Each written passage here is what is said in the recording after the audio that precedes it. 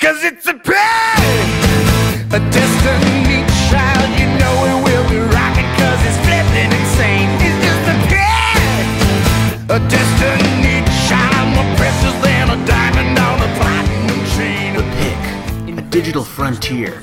I try to picture clusters of information as they move through the computer. What did they look like? Ships, motorcycles. Were the circuits like freeways? I kept dreaming of a world I thought I'd never see. And then one day, we picked Tron Legacy, man. And we are your hosts, John Otney, Colin Westman, and Sean Lemmy. This is The Pick, the movie podcast. For every episode, we pick a movie, we talk about it. At the end of the episode, someone else picks our next movie, low concept, high fun. Today we picked Tron Legacy. I kind of did a little line there at the beginning. That's the opening little bit, Jeff Bridges' narration. I don't know if you guys recognize that. Yeah, it's fucking sweet. Except he's talking about the grid. But you know what's more interesting to me about this exchange? This is him talking to his 7-year-old son. At the end of his, he goes, one day, ... And his son says, "You got in?" And he says, "That's right, man. I got in." And then I did a Control F for how many times Jeff Bridges says "man" in the movie. 6 times. That's right, man. And then it was bio-digital jazz, man. You're messing with my Zen thing, man. I don't know if I'm going to... Okay, no, I'm not going to clue that one. I mean, but just like a bunch. Yeah, to Radical, be fair, man. it felt like it was more. Also, how did you Control F the entire movie? Did you get a copy of the script? No, I just mean the quotes page. Oh, well, they probably IMDb. don't I have guess it all should of have the been more clear. names. Do you think there's still some out there that Yeah. they didn't get? They probably just have Even the best Clue mans. gets to say. Even Clue gets to say "end of line, man." But it made me think: how many times does Jeff Bridges just say "man" in any movie? I mean, definitely Big Lebowski. Well, yeah. But was it before that, or from there on out, he just kind of became this hippie, and he just says "man" all the time? I think he's always been like that. I feel like he probably says "man" a couple times in the first Tron. Not a lot, maybe once or twice. I guess it depends on the role. If he's playing a chill dude, he probably didn't say it a lot in Iron Man, except for if he ever said Iron Man. Do you think he ever said Iron Man, man? I don't think he did in the movie. I'm sure he said it on set a lot. I would love to have a conversation with Jeff Bridges. I'm just wondering if Jeff Bridges has not had a beard since The Big Lebowski. Or In a has movie? he always had a beard since then? It's really hard to imagine some since Big Lebowski. Since Big Lebowski. If we're saying that Didn't is he the do a the shift of movie the in epoch. 2000 that was super serious where? What the fuck is that called? I can kind of picture the poster to one. I'm gonna figure that out real quick, and then I'm gonna get us on track. The Contender. He doesn't have a beard in The Contender, right? That's 2000.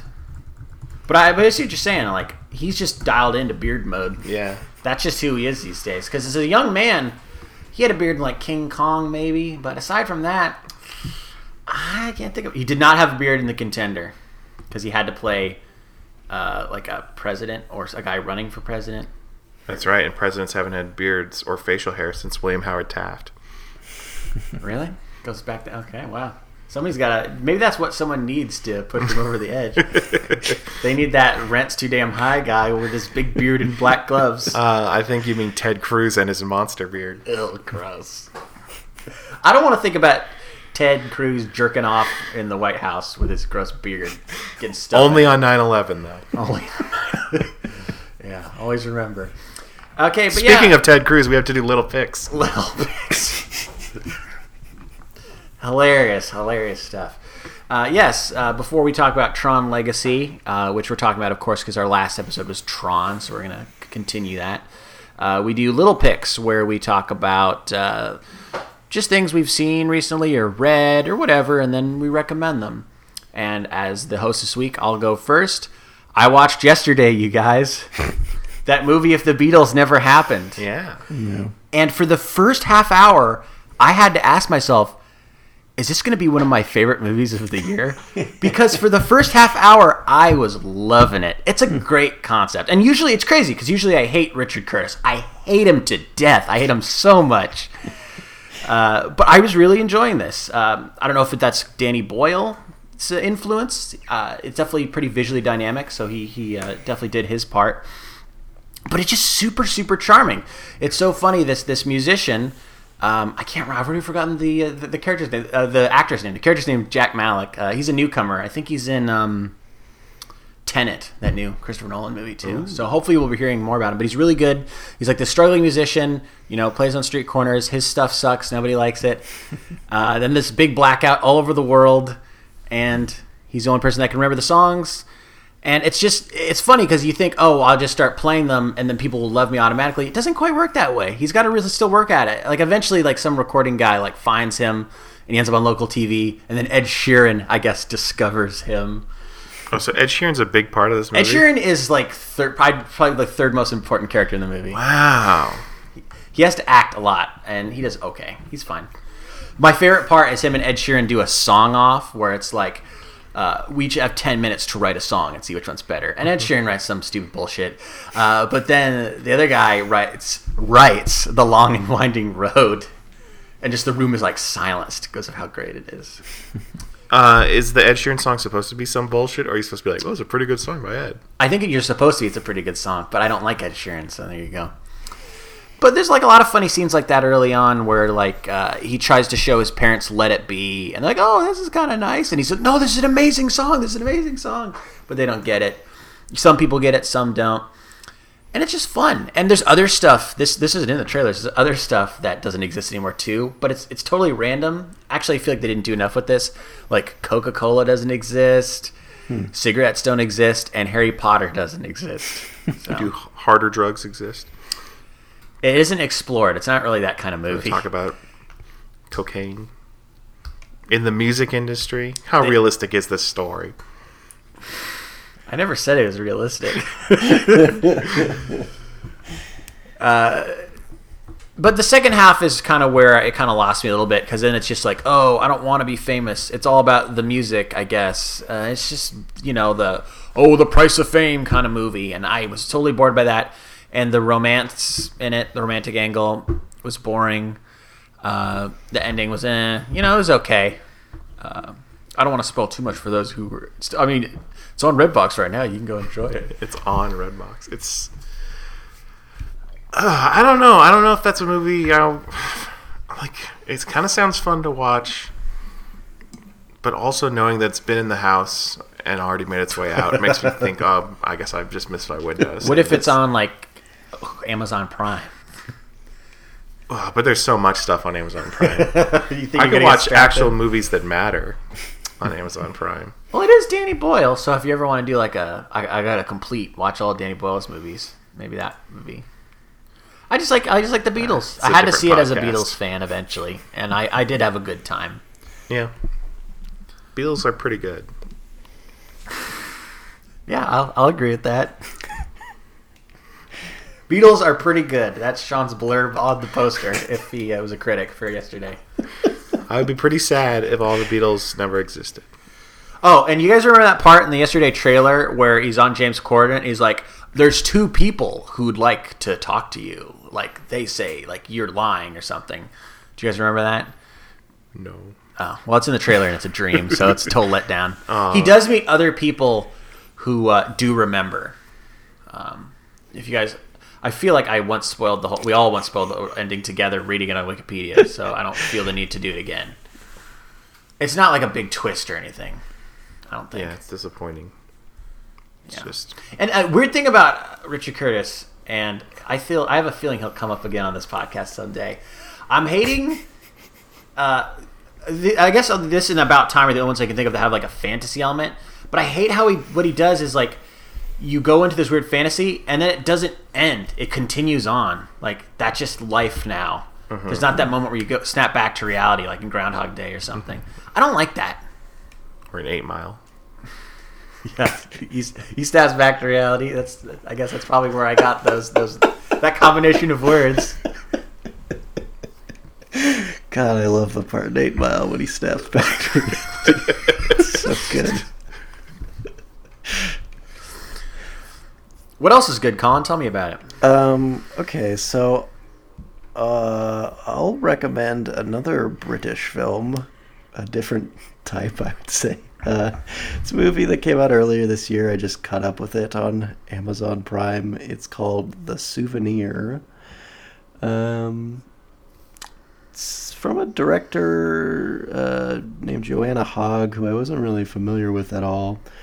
But just after seeing this movie, I kind of just assumed it's a fairly autobiographical film, since it's placed in the early 80s, and it's about a aspiring young film student who develops a relationship with an older man, and he seems sort of charismatic at first, and then he appears to have a bunch of secrets, the biggest one being that he's a heroin addict. Batman. Close. I mean, Batman is, in a way, addicted to being Batman, which I assume is as much of a thrill as heroin. It's a deadly addiction. Yeah. Dangerous game. Yeah. Anyways, it has kind of a mix of like a coming of age story, but also sort of tragic in a way, but also kind of, I don't know, poetic and open-hearted and just about finding yourself in the world. It kind of follows a trend I've noticed in a few other sort of recent movies where it's a period piece, but it's shot on 16 millimeter film, so it like feels a little, I don't know, lived in or tangible, I guess. I don't know. The other movies that come to mind are like Carol or Jackie, where you don't Texas get... Chainsaw Massacre. Yeah. 60 millimeter. But it's not a period piece, but maybe it is. But it feels lived in. It does. Well, you know what that made me think of is the movie Ad Astra. They do a few flashback scenes to like a very young Brad Pitt, like a child Brad Pitt, like Tree of Life. So from 2010, 2011. But I think just because the visual language of right now is like film grain equals old. Yeah. They make it look all film grainy, even though the Brad Pitt character is probably like not even born yet in our timeline. Like he would definitely have grown up in a digital age. Yeah. But they still have him like running around in a park in like 60s clothes. Because that's just what it looks like back then. Yeah, I guess. When you're a kid. It doesn't matter when you're a kid. That's just what it looks like. That's true. Also, I just found out today that they're making a sequel to this movie, which is very strange. It's not a movie I would have expected to have a sequel, but A24 is doing it. Would you be interested in seeing that sequel? I think I would. I don't know if I would see it in theaters, but I'd see it eventually if it got good reviews. So, hopefully it'll be available in Redbox or on Amazon Prime Video. Another film I wouldn't expect to have a sequel. Texas Chainsaw Massacre. Yeah, that's a good point. It's a bad one. If we're finishing our Disney Plus triptych with this episode, which it's not guaranteed we're not, we might have more. Yeah, you gonna watch that stupid basketball movie you were talking about? Half Court Miracle, what was it called? We're not going to worry about that great film. I mean, Hanukkah's coming up. I wanted to talk about, even though it's a couple weeks old at this point, the main reason a lot of people have signed up for Disney Plus, and that's The Mandalorian, the first live-action original Star Wars TV show. Obviously, there's been a few other shows like Clone Wars and Rebels. The holiday special. Live action. Yeah, but not a show. It's just a special. It was one episode. It's a special. It's a special episode. It's a special episode of a... You're saying they would have gone to series if it had done better? Yeah, well, it was the thing that like so many people tuned in, but after like 10 minutes, like they lost like over half its viewership. And that's a shame. So if you haven't seen the show, just skip this and go watch it, because there's a great twist to the concept. That I guess it's a spoiler to reveal it, but really it happens in the first episode. But just to set it up, you follow a unnamed Mandalorian bounty hunter, so like a Boba Fett looking guy, but it's after Return of the Jedi, after the Empire has been taken out. And the first bounty you see him take in goes well. But then he takes on a second bounty that's very mysterious. It comes from Werner Herzog, who's his Imperial officer. It's Werner Herzog. He can't be up to something good. And he sends the Mandalorian to this dangerous planet where he teams up with a Taika Waititi robot. And they finally get to the thing that the Mandalorian has been sent to bring back to Werner Herzog. And it is a baby Yoda. It's the greatest character in It's all culture. baby Yoda, you guys. So cute. Like, I haven't wanted to buy Star Wars merch in forever. I want it now. I want action figures, plushes, shirts. I want it. And, like, I'd be willing to get some of the other characters, too, just because they're close to Baby Yoda. They're adjacent to Baby Yoda. He needs his friends. Though, honestly, though, even if there wasn't Baby Yoda, I would have to get a Werner Herzog action figure. Yeah, to think that's that true. we might be getting a Star Wars Werner Herzog action figure is the greatest thing ever. And you can look up interviews with Werner Herzog where he talks about Baby Yoda being heartbreaking. Making him cry and talking how magical the show is. Yeah. I love the show. I think it's great. I love that Star Wars is down to like a bare bones plot where we can just breathe and just kind of take in all the sights and sounds of Star Wars and enjoy a very simple story that we care about. Mm-hmm. It's fun. It's just a fun show. I like the short length too. I know some people don't like that, but I love it. It's just one plot. One character doesn't say much, and it's baby sidekick on an adventure. It feels very like, they say it's inspired by Westerns. It definitely feels like an old Western. Mm-hmm. I can't think of one in particular, but it seems like there's ones where there's just like wandering guys with their wandering companion. I haven't seen El Topo with Jodorowsky wandering around with his nude son, but maybe it's similar. I mean, wasn't that what like Rawhide was like? It was just a group of people wandering through the West. I guess I mean specifically the pairing of an adult and a child going on an adventure. And like I keep saying like while we watch it Lone Wolf and Cub, but I've never actually read the manga or watched the original show or anything, so I don't actually know if it's that similar to that in any way. I'm guessing the baby doesn't have sweet force powers in Lone Wolf and Cub. But he might be good at something. I think it's funny that the Star Wars fan base seems like totally on board with this. Yeah. Just because they don't seem totally on board with anything anymore. It seems like a very divided community, and I think it's because it's got a good balance of like prequel sort of elements tied in with a very original trilogy feel. I think what really works for it is it's more detached from what we're familiar with. Whereas I think the more recent movies, people hate them because they're so closely tied to the things that people already know a lot about, like the Skywalker lineage or the Force, and just all these things that people have been studying and thinking about for years.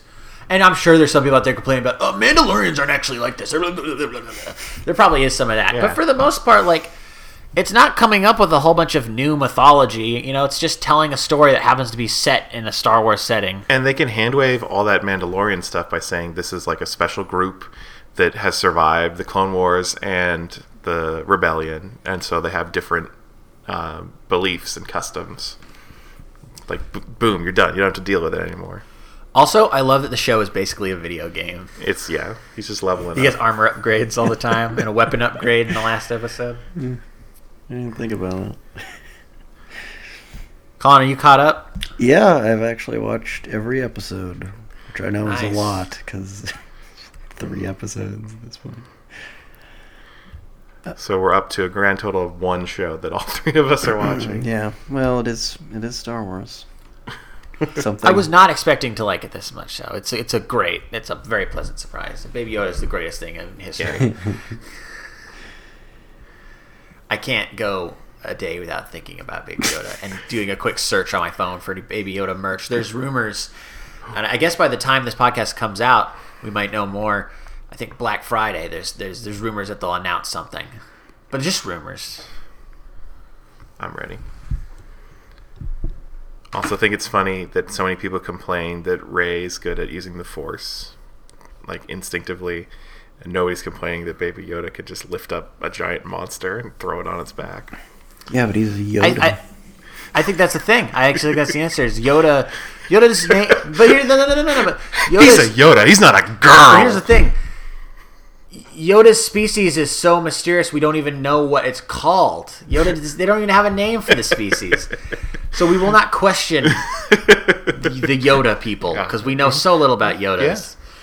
You just gotta shut up and take it. Yeah. We know about like dumbass people. It's like, oh, you gotta learn it when you're young, and maybe something about midi chlorians. I can't remember if we're still doing that.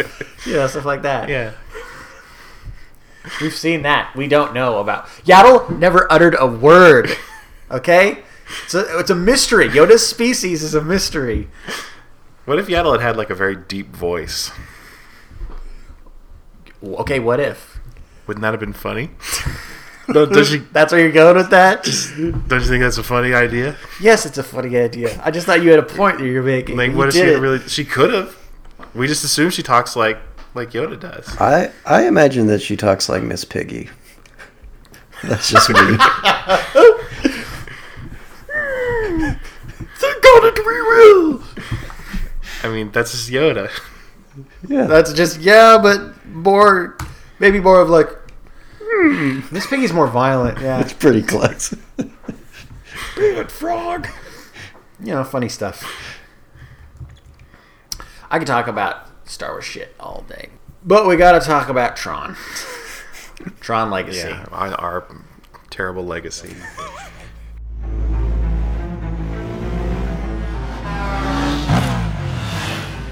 I was paged last night.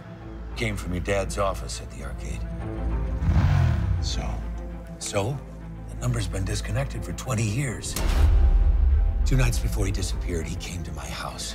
He said he was about to change everything. Science, medicine, religion. He wouldn't have left that, Sam. He wouldn't have left you. Alan, you're acting like I'm gonna find him sitting there working. Just, hey, kiddo, lost track of time. Wouldn't that be something? I'm not gonna lie, guys. I'm not super excited to talk about Tron Legacy. I didn't like it very much, and it's funny because I was so ready to like this more than the other Tron, and I will, of course, get into it more. I think when we talk about the specific details of the film and go through the story and everything. But I just wanted to get that out there. That I didn't like this movie. I was very bored. Aside from the fight scenes, I don't think there's anything I liked in this movie. There's things I accepted, but I didn't care for. I think you're maybe not giving enough credit to the aesthetic and the visual achievement that is this movie. Maybe. So here's the thing. So we watched the original Tron, and I think what I really love about that Tron now in retrospect is the fact that they made it with the technology they had. The rotoscoping, painting, matte paintings, all sorts of creative stuff. I think the fact that it's imperfect gives it a charm. But this movie feels, to me, so sterile, so pristine, so empty. And there's just so many movies these days that are just full of stuff like this, full of just full-on CGI environments. It's hard to be wooed by. Maybe had I seen it, 9 years ago, I'd be a little more forgiving. Watching it now, I don't think it stands out very much. There is one thing about that. And I think to the movie's credit, they did take one huge technological risk, and it did not pay off at all. Yeah. But maybe 9 years ago, having young Jeff Bridges as a major character in the movie would have been a lot more exciting than having watched all these Marvel movies that have done digital de-aging so well. Yeah. But I appreciate the risk. That is like the one aspect of this is really following in that tradition of Tron of like, we're going to do something that not a lot of people have done before and commit to it as a cornerstone of our film. It just goes really, really, really, really badly in a way that all the jankiness of the first movie didn't, at least for us. I also admire the risk, but the thing is, the risk doesn't work. Yeah. And then there aren't any other risks in the movie. Everything else is playing off of everything we already know about the world of Tron. Exactly, yeah. So, we'll get into that. Let's talk a little bit about the story. I think this film does an okay job of setting it up so you don't need to see the previous Tron, which I appreciate. So, I think, it begins with that little monologue that I was doing at the beginning. And you can tell that things are like getting pretty crazy because it starts out with like light cycles going, but then you see them moving up and down as well. It's 3D now. Yeah. And this movie was, of course, released on the wave of the success of Avatar. So it was a movie that was meant to be seen in theaters in 3D. Absolutely, winner of 2010. And so our first scene after this narration is the film starts in 1989. We have Jeff Bridges reprising his character of Kevin Flynn, the CEO of Encom, talking to his son about Tron. And I was a little thrown off at the beginning because it seems like the events of Tron, it seems like he definitely turned them into a video game, he was a video game designer. Cool. But like he's also got like the poster for the original movie of Tron in the child's bedroom. Is this a poster for a movie they made of that, or is this a poster for the game? I'm assuming it's just Tron merch because we see there's action figures. Yeah, he has too. action figures too, and he uses the action figures to illustrate his story, which I guess I like, but I just would have liked a little more explanation of what that was, because he explains the world he created. Is the world he created, is that the grid? Does that finally have a name? I think it is, right? Yeah, it is. The grid is the world they created. Because it didn't have a name in the first movie. And that retelling is interesting because the actual events of Tron are a very small part of that retelling. And the rest of it is him talking about him like going back in and creating the grid with Tron and Clue and the commitment to somehow using his experiences in cyberspace to make the world a better place, which are never really expanded on. Yeah. And it's just funny because that is like I think Silicon Valley has made jokes about how like every single tech company is just like, I just want to make the world a better place. You know, that's like the go-to bullshit line of we're just an evil company that wants to make a shitload of money and we're going to have an abstract goal like that.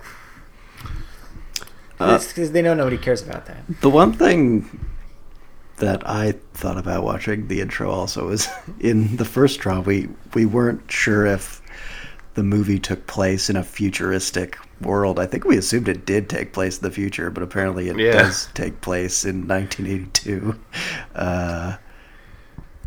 And I don't know if it's supposed to be like an alternate universe where technology is slightly better. Like even when we see the like CEO's conference room, like they're using kind of futuristic, like weird touch desk things that seem more advanced than 2010.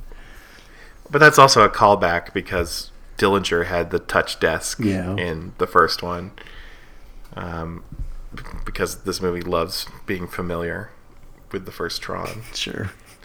And I think it's modern but also alternate. I think, John, didn't you say that the police car said like Central City or something like that? It said the police station is Central City. Yeah, they never even tell you where this is supposed to be. It's Central City, some fictional California town. Which lines up with our vision of the city, where it's just one giant skyscraper that says Encom on it, and then everything else is flat. So in this opening bit, Kevin explains to his son Sam that in the grid he created Clue in his own image to create the perfect system. Yeah, so that's it. They just reused the name of Clue from the first movie. I mean, this movie takes advantage of callbacks frequently, so I think they'll take anything from the pre-existing movie for the fans, for the real fans. Because as far as I can tell, it has no actual connection to the Clue that was derezzed by Master Control in the first one. I mean, we don't really know how deep that friendship went. Maybe seem Clue was pretty more close. than just his hacking program. He was his friend. He was his best program. His I best remember him program. saying that. Yeah. So, yeah, Clue to create the perfect system and Tron to protect the system. Mm-hmm. And then Kevin, we find out through a TV footage, it disappears mysteriously, sending the company into disarray. I think we should just... it becomes clear later that it's a total Batman situation where the kid is technically able to run the company because his dad died, but he's more interested in fighting crime. Yeah, as a vigilante. so 20 years later, we catch up with Sam, now an adult, who's really cool and rides a motorcycle and is basically teenage Batman. And he's played by Garrett Hedlund. How do we feel about Garrett Hedlund, you guys? Snore. I don't. This was his breakout role. I don't feel about Garrett Hedlund. As far as I'm concerned, it was his breakout role. He had been in some stuff before, like Four Brothers. Yeah, And, he Friday just Night seemed Lights. like a young, possible leading man that never panned out. I guess like Taylor Kitsch, sort of, in the early 2010s. It's hilarious you say that because he played the Taylor Kitsch character in the Friday Night Lights movie. So both played the same character in different things in a movie and a TV show. Both never really worked out for them. That's kind of sad and kind of funny. Yeah, he's boring. He's Snore I don't know if it's his haircut, but I feel like I'm watching an actor who was popular in like 2001. He looks like Chad Michael Murray or Devon Sawar. It was just weird. He felt out of place. That's not the cool rebel I imagine in the 2010s being the star of a movie. He's barely a rebel. It's boring.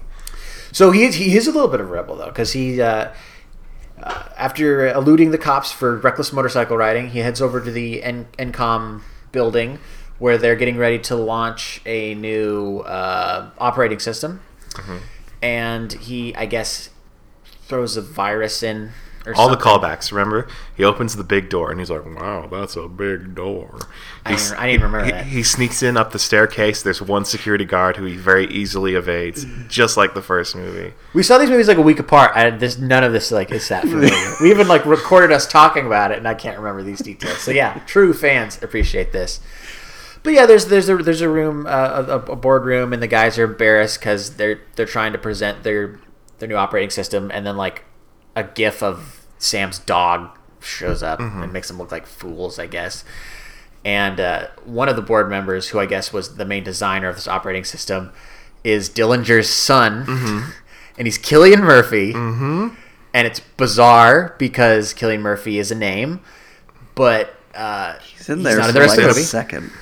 Yeah. It's like one line. And it must have been a setup for a sequel. There's several things in this movie that seem like they are setting up another Tron movie. It's crazy they had that much confidence. It's like, oh yeah, it's been like 20-something years, but people are gonna really like it this time. The first one didn't do very good.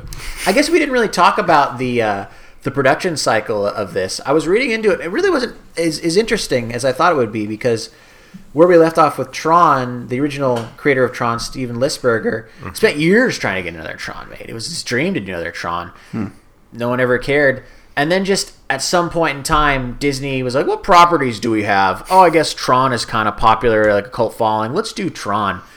And I think, I can't find any proof of this, I think they were trying to replicate the success of Pirates of the Caribbean, because for a long time, especially in the 90s, Disney was the family animation studio, and then out of nowhere they have this big adventure hit with Pirates, and it does seem like there was a handful of films after Pirates where they're trying to maybe come up with another action adventure franchise.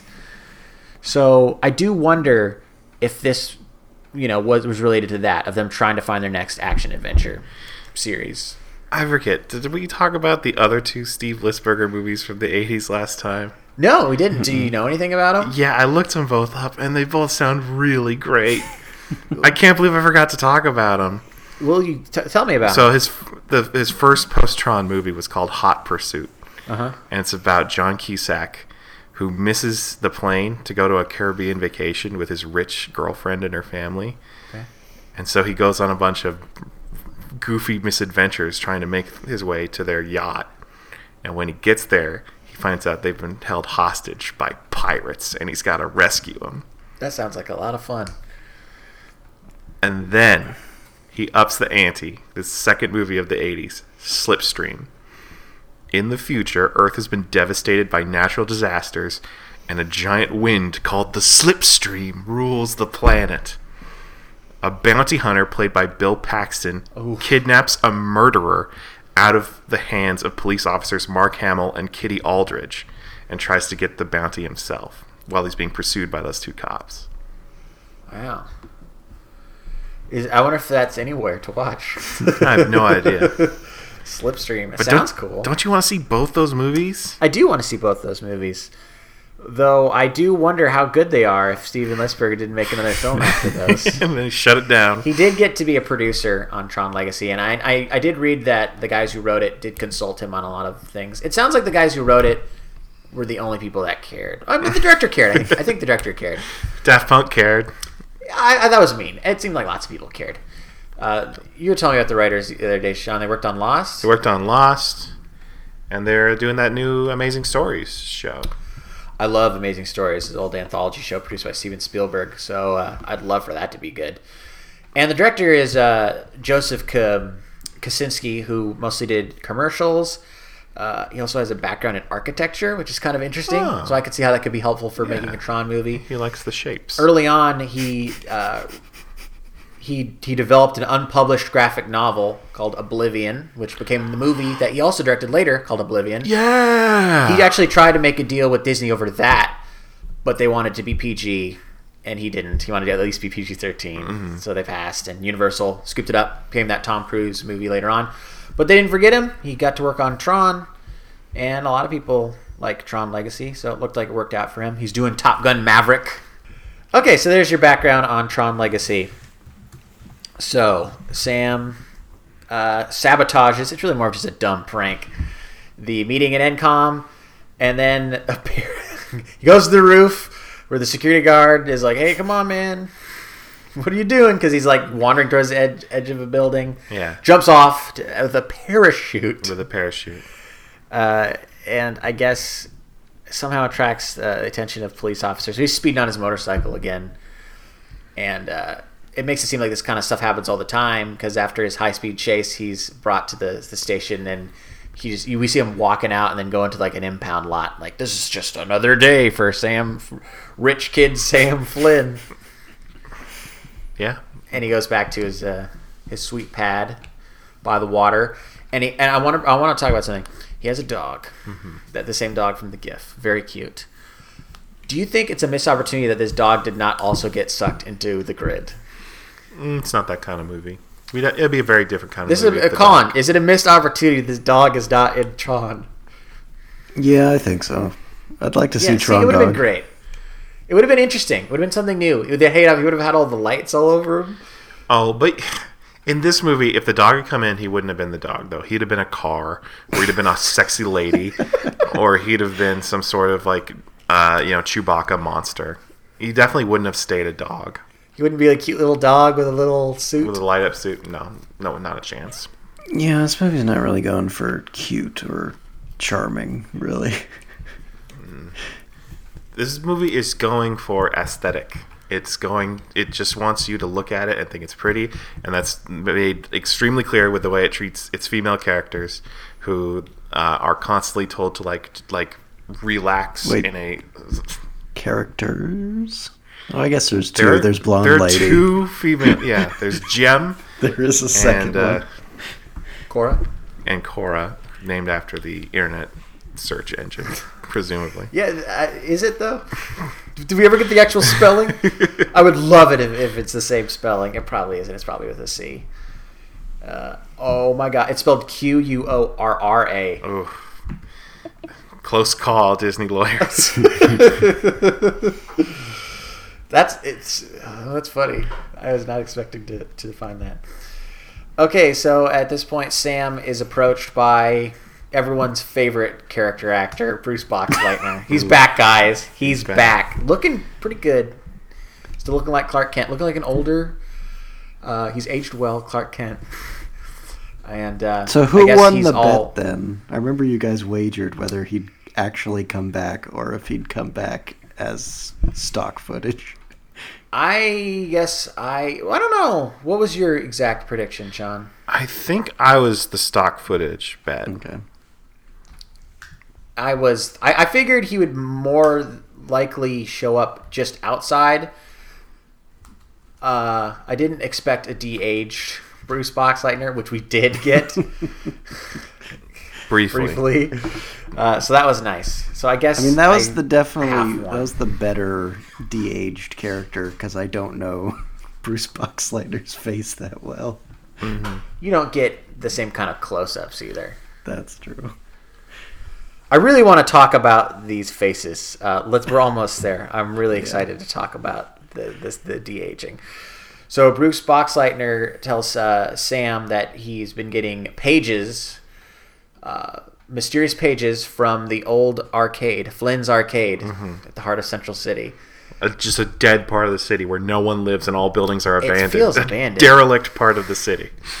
And he thinks he should check it out because he can tell that Sam is in a tough place. I mean, he's super rich and gets to play pranks all day and escape from the police, but he's unfulfilled. He lives in a cool, like the Dark Knight Bat Cave, where like it looks like it's just shipping containers on the outside, but it's actually a sweet house inside. But Bruce Boxleitner, Alan, he can tell he's hurting, so he gives him the pager because he's Rutger Hauer from Batman Begins, basically. Or no, I guess Rutger Hauer's the bad guy.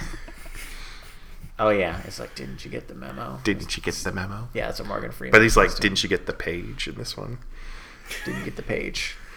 And it's funny because, guys, pagers is old technology. Yeah, it's like from the 80s. Yeah, goofy. Geez, old man. Get out of here, old man Boxleitner. What do you guys think of when you think of pagers? Because I think of one thing very specifically. Oh, I don't think of anything, so tell me what it is. There's a scene in the hit film Three Ninjas. Good start. Where the three goofy, like, surfer bum goons that have to go kidnap the Three Ninjas at first are robbing a convenience store, and the main one gets a page and he has to ask the store clerk if he can borrow his phone to reply to the page. I always think of that. Interesting. I've never seen Three Ninjas. You've never seen Three Ninjas? Even though I know you had it taped off a TV. I believe I had it taped off a Blockbuster tape. Oh, wow. You're doing like the double...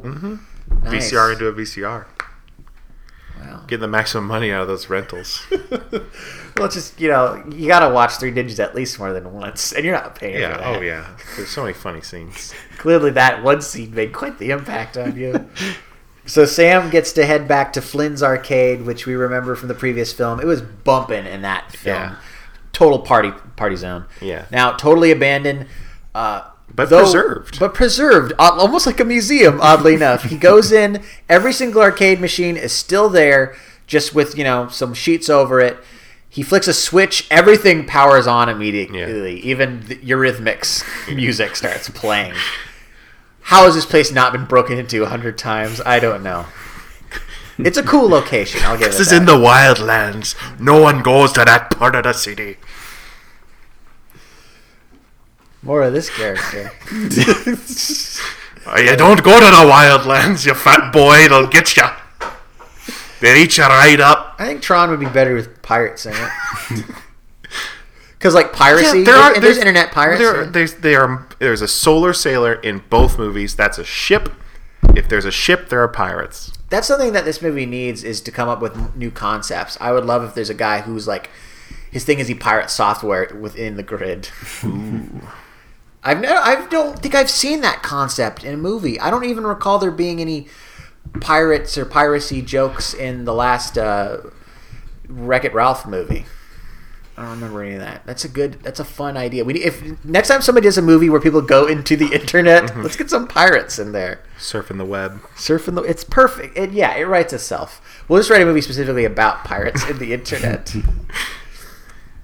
It's because the movie industry hates piracy so much that they They would never. Oh yeah, those. Yeah, you wouldn't steal a car, right? Mm-hmm. that whole shtick they used to play before movies. So Sam goes poking around Flynn's, and he goes to the Tron machine. Yeah. And he notices that it opens up. Yeah, crazy coincidence. He drops a quarter in it. He's going to play Tron, but the quarter comes out of the machine and lands in a groove in the concrete, which, it finally puts it all together that the machine can move. I didn't understand how he realized the machine opens up based on that quarter landing on the groove in the concrete. What he finds, I guess, is his dad's hacker headquarters. Yeah. Down in the basement. A little computer set up down there. Actually, it's the sweet touchscreen computer that Dillinger had, right? Mm-hmm. From the previous movie. Or something similar. Something like that, where it's like a black flat surface that you can type on with like light up keys. I only say or something similar because there are no references to Master Control in this movie. A little weird, huh? Yeah. The MCP. He's the main villain. At least maybe some sort of clue. Oh, I didn't mean to say that. Ooh. I didn't mean that kind of clue. That like master system or computer control, master control. It's so hard to say the actual name because the actual name is the worst of all the names we come up with. Master computer and master system sound way better. It would have been nice to have him be come back in the next movie that they were, I guess, going to make, because they were going to have Dillinger's son as the villain. So it would have been fun to have like a little hint somewhere in there. Yeah, I would love to see how they would do that big spinning top head now with all the modern. Now it's CG. Cillian Murphy, yeah. It's a big spinning head. That sounds pretty good to me. Yeah, in 3D. Woo! The last movie ever released in 3D. It'd be great.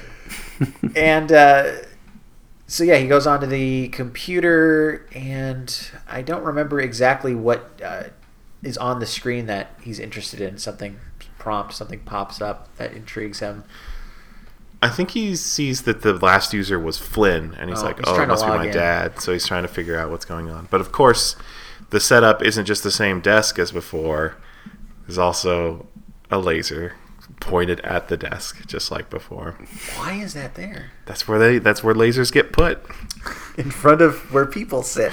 Because, I mean, I don't want to jump ahead, but I will.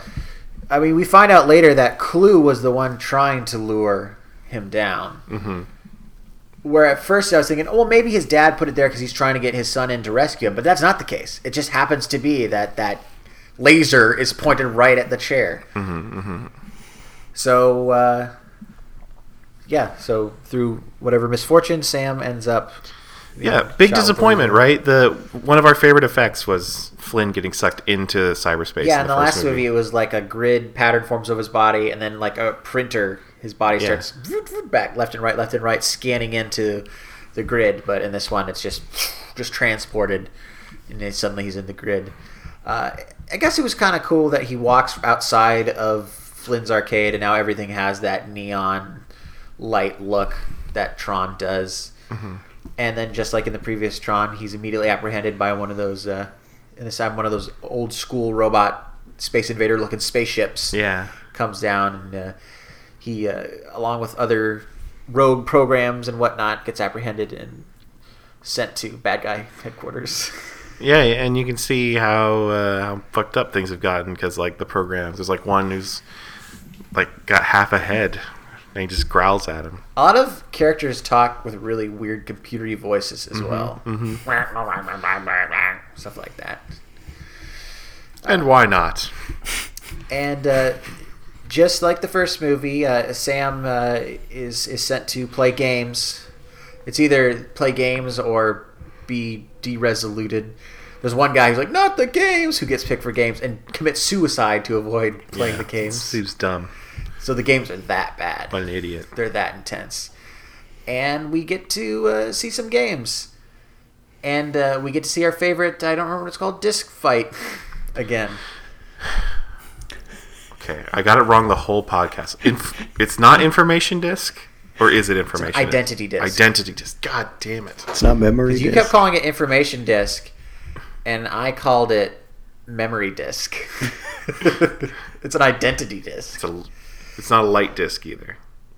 Because I remember you said It is a has light two disc. names. So it's a light It's got disc. two names. Yeah, I guess I should establish that. So once they give Sam his cool Tron suit, because everyone has Tron suits. Yeah. They're not blue anymore. They're white. They have white beams of light. Mm-hmm. I miss the blue. I don't like the white.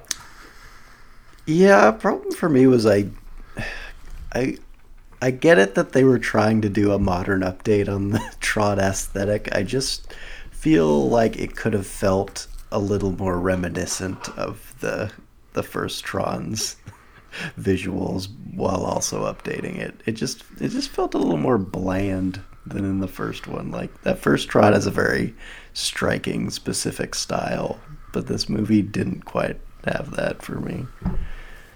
I think everything in this movie is done in the name of being sleek. I think Yeah. they probably had sleek printed out in giant matte black letters on a glossy black frame. And they just looked at that and they touched it all the time. And it was their guiding principle. And I respect it to some degree. I think a lot of stuff in this movie is very cool in a computer wallpaper sort of way. Or in a this is a long Daft Punk music video sort of way. But I agree with Colin that they could have been so much more adventurous, especially with like the new vehicle they introduce outside of Light Cycles is like it's like a Batmobile thing. It's just like a Jeep. It's not. They could have. I mean, they could have done anything. The first Tron movie has these flying letter H's that could reconfigure into all these different forms. And they were just like, what if it's like a car that maybe like Audi could sell in like 15 years, maybe? I don't know, man. A little disappointing.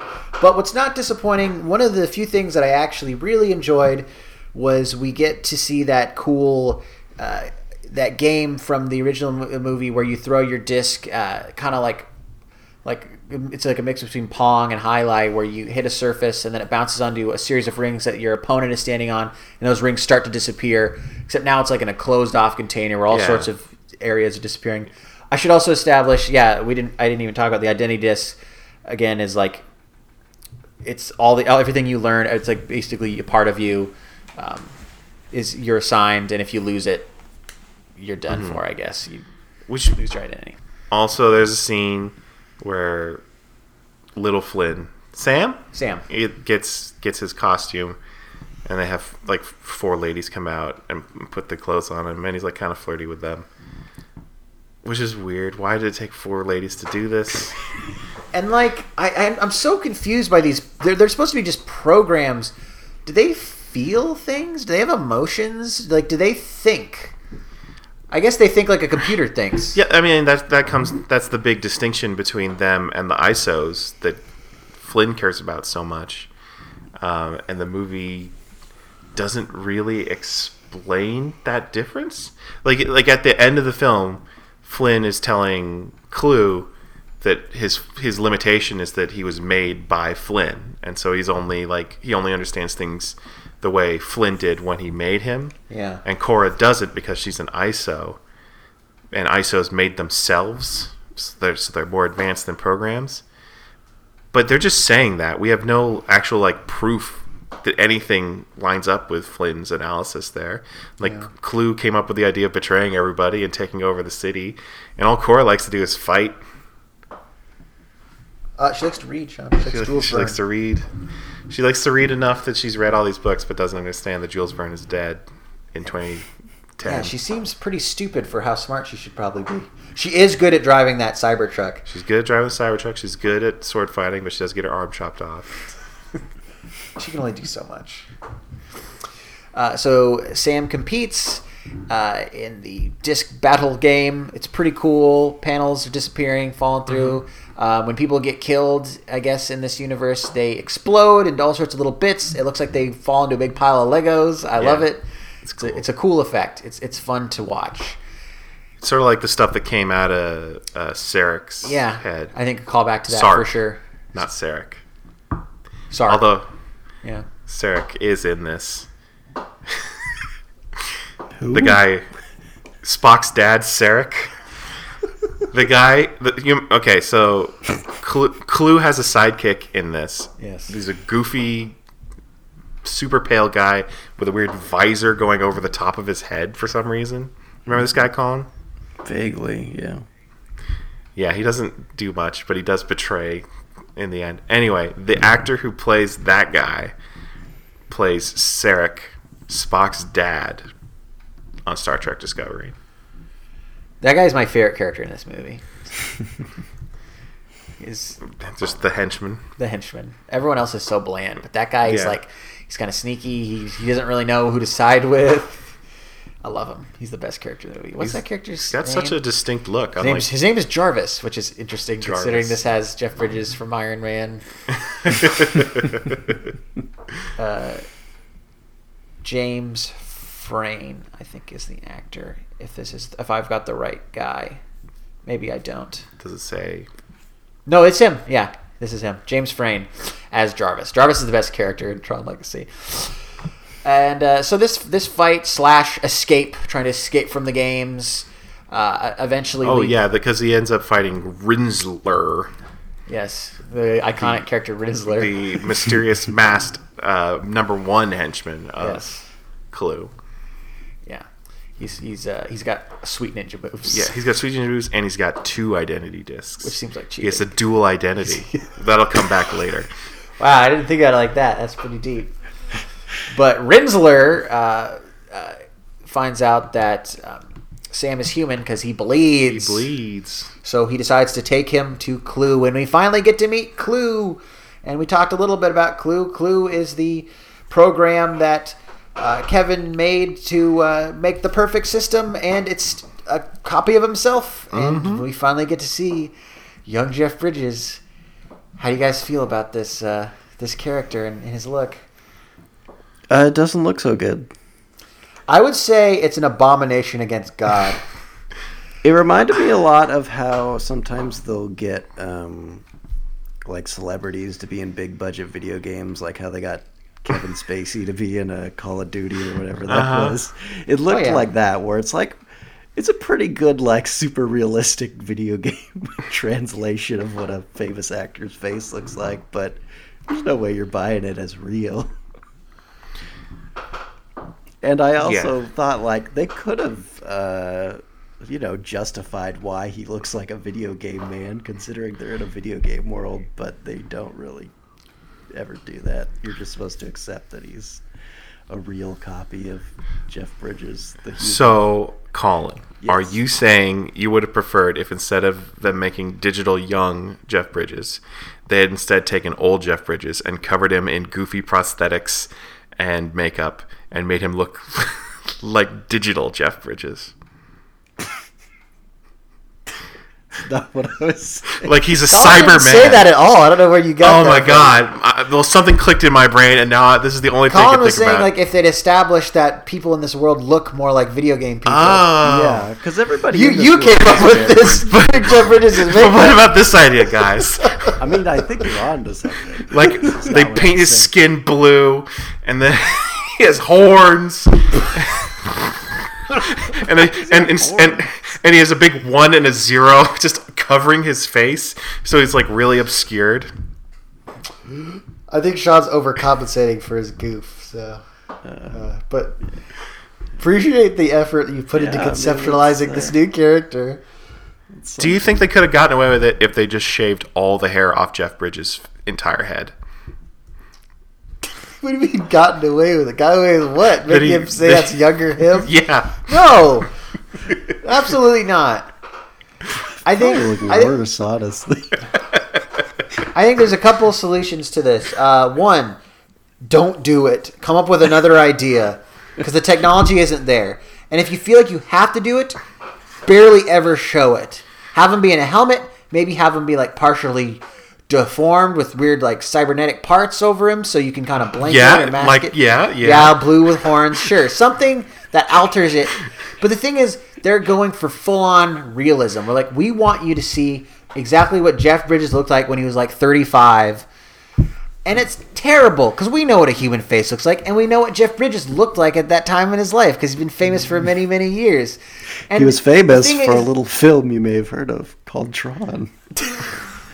There's so many nuances in the human face that are there. You can catch when something isn't right. I think for this, the things you can catch easiest are, for one thing, the skin is way too smooth. Mm-hmm. The eyes seem small for some reason, but the mouth is the weirdest one. The way the mouth moves, it always feels like the speed of it is off a bit or something. I don't know. You talk about the smoothness of the skin. I wonder if that's like there's a lot of stretchiness around the lips, and that's maybe that's there's not so present. many muscles. It's probably very difficult to replicate, and it's amazing because we're at the point now, 9 years later, even before that, 7 years later, where we've finally got that down. The technology just wasn't there yet. But would the technology be there now if it wasn't for the brave heroes that gave it a shot in Tron Legacy?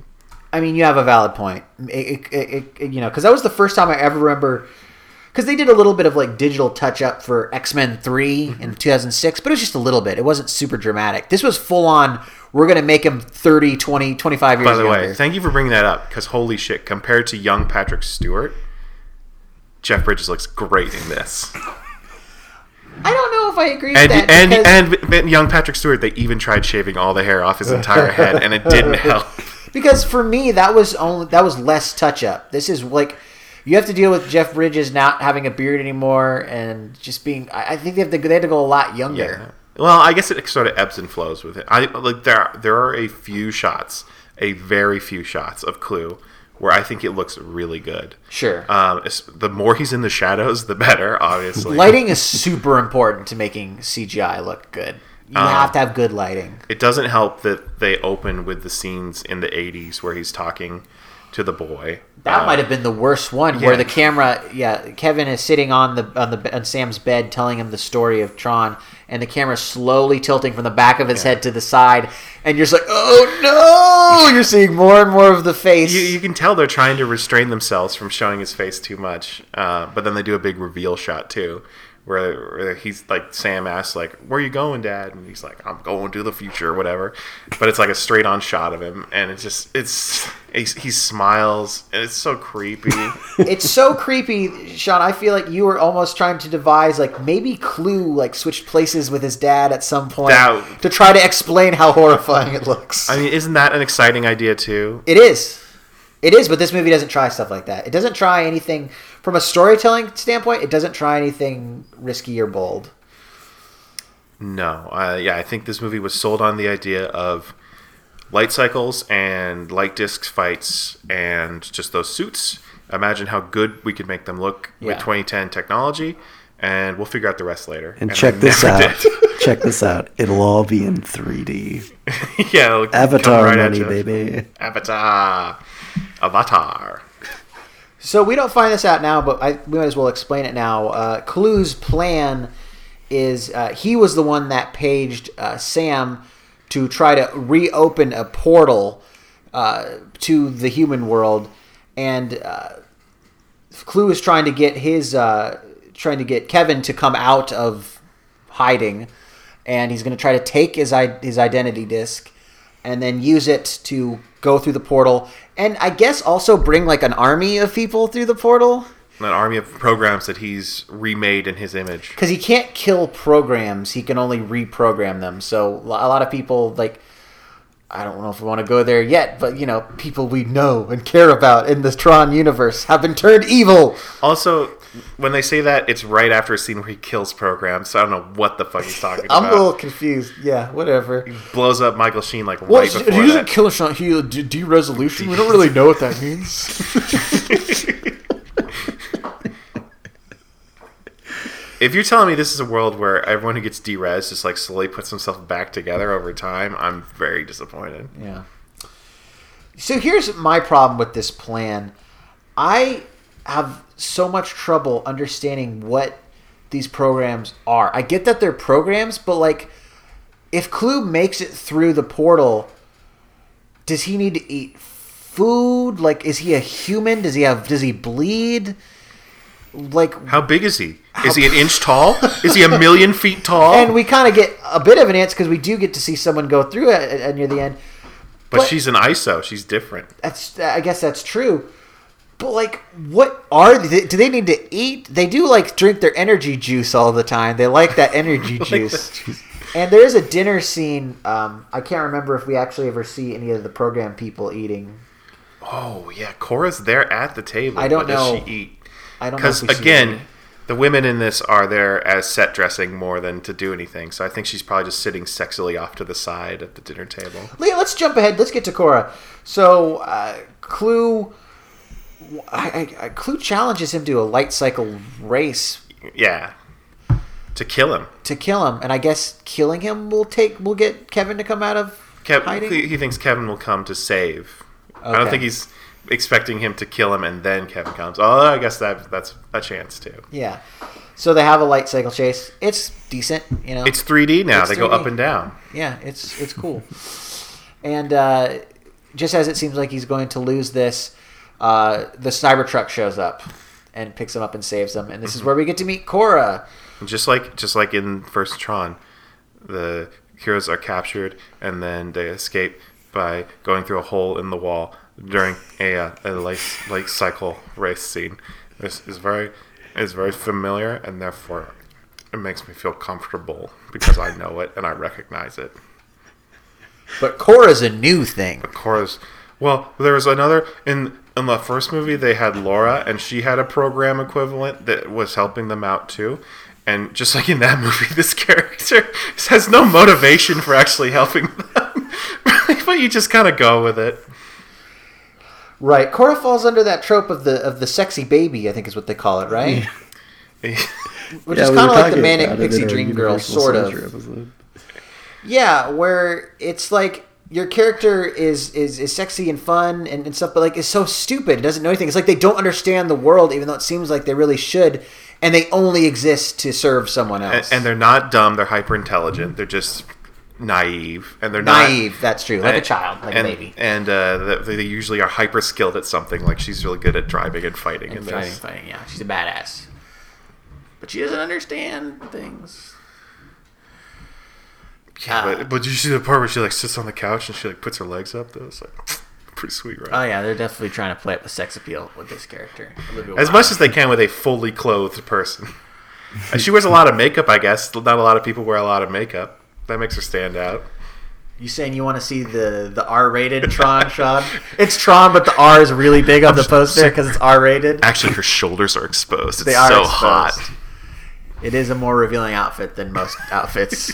Not by much, but Also, by some. I always notice superheroes and the characters in this have like boots, but when you're a lady, they're like high heel shaped boots. Which is impossible. That's not... What? How can you function in How do you those? get those?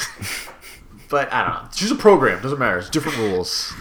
Makes your butt look good. That's Yeah. all that matters. And she takes them off the main grid. Off the grid, I guess. Ooh, I didn't even think about that. Yeah. To the Fortress of Solitude, I guess, where we meet Kevin. He's living here. It really takes a lot from this character to call him Kevin, doesn't it? I don't remember ever calling him Kevin in the first movie. I just want to call him Jeff Bridges or Flynn. Yeah. Well, he's such Jeff Bridges. Like you were saying because at they the call him beginning. Flynn. They never call him, "Hey, Kevin." And he says man a lot. He's talking about Zen. He's a wise monk sage in this one. It's they've really leaned into who Jeff Bridges became, at least by reputation, in this movie. I'm just gonna start calling him Jeff Bridges. So he's reunited with Jeff Bridges after all these Yeah. years. He's got he looks like a hippie guru now. He's got the big beard. Yeah, robes. And he lives in a room that's the equivalent of the room at the end of 2001: A Space Odyssey. Pretty This much. big White white room floor. that has like classic furniture. Because I guess it's just like super cool. And That's classic. his aesthetic. I would expect more of like a beanbag chair and like an arcade machine. Like Cool. Flynn's Arcade. Yeah, cool stuff. Cool stuff. I guess he does have a kimono. But or that's at the least something thing. like We got to know Flynn when he was down on his luck. But he had been a CEO for years before he became this Flynn. That's true. Corporate fuck from the 80s. Yeah. Also, at this point in the movie is where Jeff Bridges explains the story of Clue, and we get a video game cutscene with him and Tron and Clue back in the day, all with the horrible de-aging technology on their faces of how Clue turned against him. And murdered Tron. The camera cuts away now. Yeah. Now, Clue wanted to create the perfect system. Did he find that Flynn was imperfect? No, it's not even that. What was his reason Flynn, for turning against him? When the ISOs manifested themselves. Oh, the ISOs, yes. That was another thing. Should we talk about those? I mean, I don't know. I can't add anything more than what I've already said, which is they were programs that created themselves, so they're different from the programs that Flynn and Tron and Clue have created. And Right. Flynn's all about it. He thinks they're super cool. He thinks they're the way of the future. He talks about them like coming to the real world and like creating world peace and all this stuff that doesn't make any sense. There's no explanation on how anything good will happen from bringing more people into the world. But it doesn't matter because Clue wants to make the perfect system, and to do that, he commits a genocide on the ISOs. Yeah. Full-on genocide. Which at least gives a good reason for why Cora and Flynn live together. Yeah. I was a little worried there was going to be a creepy thing of like, she looks young, but she's actually old enough for me to be in a relationship with her type thing. But they did not do any of that. Because she's a Sam love interest, not a Flynn love interest. Right. It seems like he's taken on more of like a fatherly role. They read books, they play chess. Not much going on. This is another thing that makes me uncomfortable at the Tron world. There's so little of the Tron world is fleshed out. I just think, what does everyone do all day? And remember, they say that like an hour in the real world is not even a nanosecond in the cyberspace. So the 30 years that Flynn's been there have probably been like hundreds of years from his point of view. Now, can he create things out of nothing when he's there? Can he like... Because he has stuff. He has a chess game. Yeah, and he made his light cycle. They make a big deal out of that. They eat suckling pig. And at the end of the movie, he uses his programming powers to do some shit. Just like he did at the end of the first movie. So he must be doing something. Just a lot of porn. Used it all up. That's why I had to send the page. So yeah, he's like, fuck it, it's too dangerous. I don't want to go. But Sam, he's desperate to try to find a way that they can get out of there. He talks to Cora. Cora says she knows someone who might be able to get them to the portal. Mm-hmm. I believe the name she says is Zeus. Mm-hmm. And so that takes them Did you look up how Zeus is spelled in the credits? It's very upsetting. How's it spelled? Zuse. That sucks. You're right that I'd be disappointed. That's fucking dumb. There's only one spelling of Zeus. Yeah. It's like if I found out a character's name was Jesus and then you told me it's spelled Jeezus or some bullshit. Oh, jeez. Yeah, something stupid like that. So they go to a club, which I did not know until right now is called End of Line Club. Oh, lame. Because there's only so many things to draw from the original movie. Fuck that. It's either going to be called End of Line Club or Laser Bay 2 Club. I'd love it if it's called the Laser Bay Club. How about the MCP, Master Control Party? Master Control Party. And this is a party, man. We got sweet jams. We got Daft Punk cameo. Let's take a minute to talk about Daft Punk music. I've heard people say that is the single best thing out of this entire movie. It's great. It's one of the best things Daft Punk has done. Where do you guys weigh in on the Daft Punk music in Tron Legacy? I guess it's good in that it's distinct and memorable, but not like overpowering. I mean, I guess it is a little distracting that they're in the actual movie itself, but I think it adds a nice bit of style to the movie that it probably would have been lacking if it just had a straightforward orchestral score. Sean, you want to weigh in? I thought it was really cool. I liked it a lot. I think it's fine. There's some moments where it sounds pretty good. It's really bumping. But it's not something that where I'd be like, I have to rush out and buy the soundtrack. This is a classic score I'll always remember. And it's funny because I feel like that's the reputation it had. And I think the reason is obviously Daft Punk is a very popular group, and they have not had many releases. So I think every time they've released something, it's very special to people because it's one of very few. So I think that's a big part of why people love it. It was done by Daft Punk, and there's only like 3 or 4 Daft Punk albums anyway, so it's like getting another album. But honestly, and maybe it was more impressive in 2010, I feel like there's so many synth scores now, especially now that we've hit this 80s nostalgia wave. There's so much stuff that sounds like that now that it's hard to appreciate that. I feel like I've even just maybe a year after this movie, Drive came out, and that has a score I think I like better. That's very synth heavy. But people don't talk about that because it wasn't done by, I mean, they did talk about that, but it wasn't done by a band that's cool like Daft Punk. So by Cliff Martinez. So I think the fact that it's got Daft Punk's fingerprints on it is a big part of it. But it is good. It's good. But I don't think it's iconic. And I don't like the string stuff in it. I think that stuff is super forgettable. I like the jams. I like the synth beats. But there's some string stuff, and I was like, oh, it's just some like Michael Giacchino bullshit that like Daft Punk just did songs, and then they got another guy to do the strings over it. But no, they even did that. That was their choice. A little disappointed by that. I mean, people talk about how audiences today are very savvy in the language of film, and that includes the like expectation of what music is supposed to sound like based on the emotion and like even just the place a scene takes place in a movie. You sort of can anticipate what the score sounds like. And the fact that Daft Punk leans into that and gives people those cues when they don't necessarily have to, because they can do the jams like you talked about, is a little disappointing. I don't know if that's something that carries over to the soundtrack album. Yeah. But there were, I don't know, 4 or 5 scenes where the music, where it became a full-on music video and people weren't talking much and the music takes the center stage. That I thought were really cool. It had some pretty good moments. Definitely. I just think for the hype going in, I was a little surprised that it wasn't quite as memorable as I thought, but it was still good.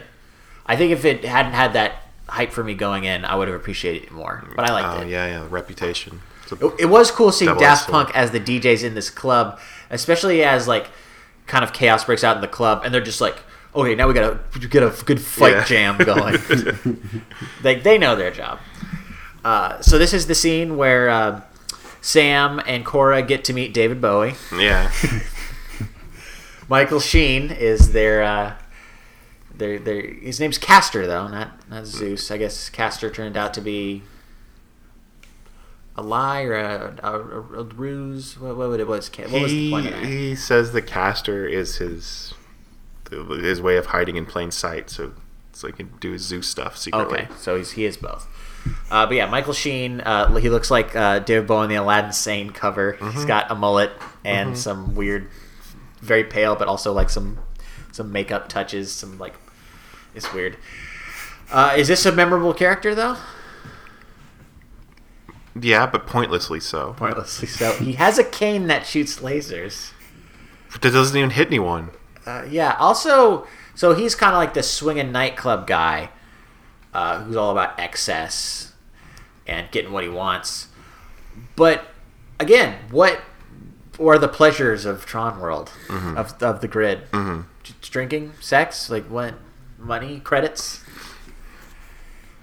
Sometimes you just have to convince yourself you're having a good time to have a good time. So he does turn on them. It turns out he just wants the disc. Yeah. So Sam had tried to misdirect by selling Flynn's light cycle to presumably that weird alien that was selling ponchos from Star Wars. But he was betrayed, and the goons show up, and there's a fight scene. And lucky for Sam, Cora also has come after the boy, and she's able to fight off the goons, but she also gets her arm chopped off and she goes to sleep. Yeah. Castor takes Jeff Bridges' identity disc. Jeff Bridges shows up and saves the day with his magic. Yeah.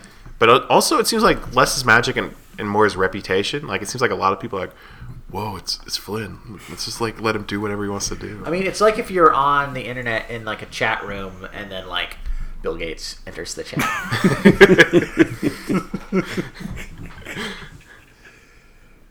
You'd be pretty taken aback. You'd shut up and let him say what he wants to say. Bill Gates enters the chat, but also Steve Jobs is there and he's trying to kill Bill Gates. Is this the plot of Pirates of Silicon Valley? It's all coming together. But yeah, so Castor gets the disc and he turns it into Clue. I guess he wants to go. He wants to rule Tron City. Oh, he wants to rule Tron City, right? And but Clue, no, he's not. Blows him Just up. blows him up. Not super exciting. The other characters escape in an elevator. They do escape. Elevators are fun. We're getting to the blurry part of the movie. The elevators. So here's the thing. We've talked about the backstory already. The movie has not. Although the movie makes you think it has already talked about the backstory, because there's the long, boring scene where they're hanging out at Flynn's sex pad where he talks about everything that had happened that led to him being stuck in the grid. But after they get off the elevator, they steal a solar sailor. This is like the same space Count Dooku ship from the first movie. Yes. And we get back-to-back lengthy exposition dumps where Flynn and Sam talk about Sam's life on the outside, and they grow closer together. I guess it's not an exposition dump, it's just character development, but it's fucking boring. And then after that, Sam gets to try to put Cora back together with Flynn's help. And so he gets to like bond with her too. And yeah, who gives a shit? It's so boring. Nothing happens on this fucking space boat. Not even any jokes. Not even an appearance by Bit. Though, there is a brief moment where Jeff Bridges walks over to a shelf and picks up like a weird little toy of Bit. So Bit got turned to stone. Or just like to remember Oh, he's Bit. just a fan. He's a fan of his own creation.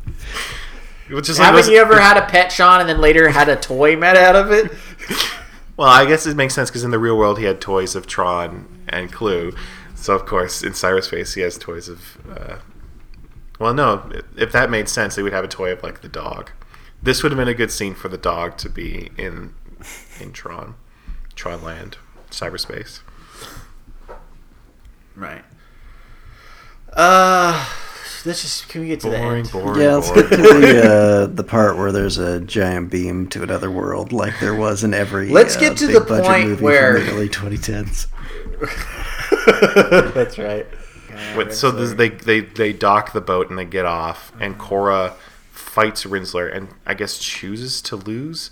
This bothered me because this is what they could have done. Yeah. Fight scene. Cora gets her arm chopped off.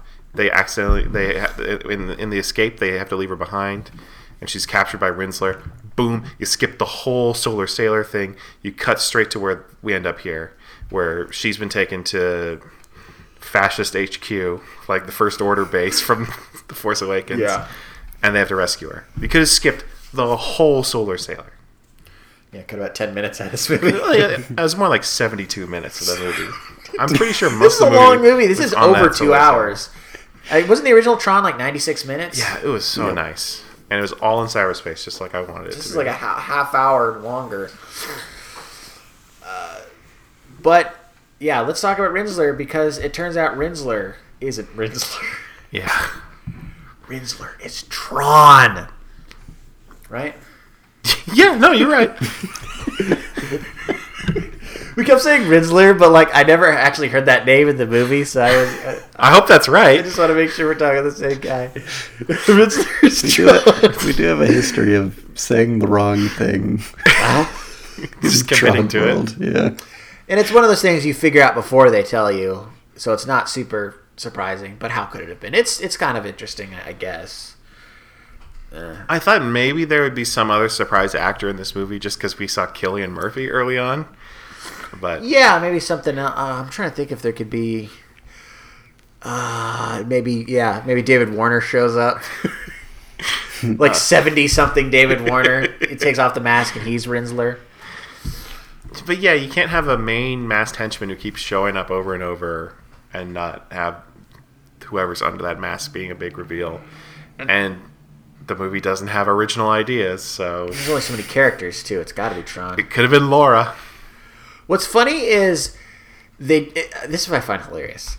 There's just a point where Jeff Bridges says, it's Tron. But it's funny because, like, I feel like in a more memorable...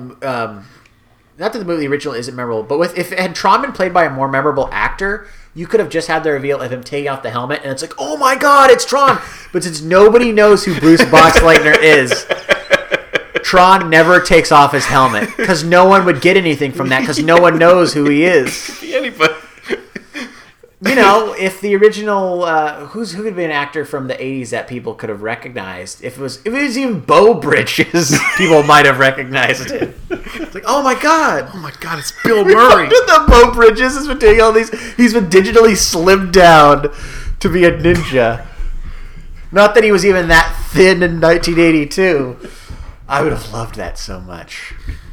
Are you saying that Beau Bridges looks like Jeff Bridges young, but also more overweight? I was just saying, like... He's definitely got a bigger head than Jeff Bridges. I'm just saying that it would have been funny because, like... Well, I guess it depends. Like, if Beau Bridges had been Tron in the original movie... I don't know what shape Beau Bridges is at in 1982, but I just feel like had they made it later, they would have had this kind of chunkier guy doing all these ninja moves, and I just really enjoy the thought of that. Because that's something I haven't seen. I haven't seen a chunky ninja movie, with the exception of Beverly Hills Ninja. A lot of ninja movies getting talked about today. But yeah, we realize it's Tron, and it's sad, but it's weird because like Tron isn't a character that most people have like a history with. He's not a memorable pop culture character. He's just a name. And also, like we talked about last time, it's even kind of hard to justify why that movie is called Tron, because you can sort of imagine that, like, from cyberspace's point of view, he's the hero, but even from that movie's point of view, Flynn is more of the hero than They Tron should have is. just called the world Tron. It would have been so much easier. So much easier. But no, they called it the Grid. They call it It's the funny Grid because, now. it's so funny. They called it Tron, and because they called it that, they have to, like, oh, we got to find a way to work Bruce Boxleitner into this, right? Because he is Tron. So we have to find a way to the secondary character to be a part of this movie, too. Mm-hmm. So I just thought that was funny.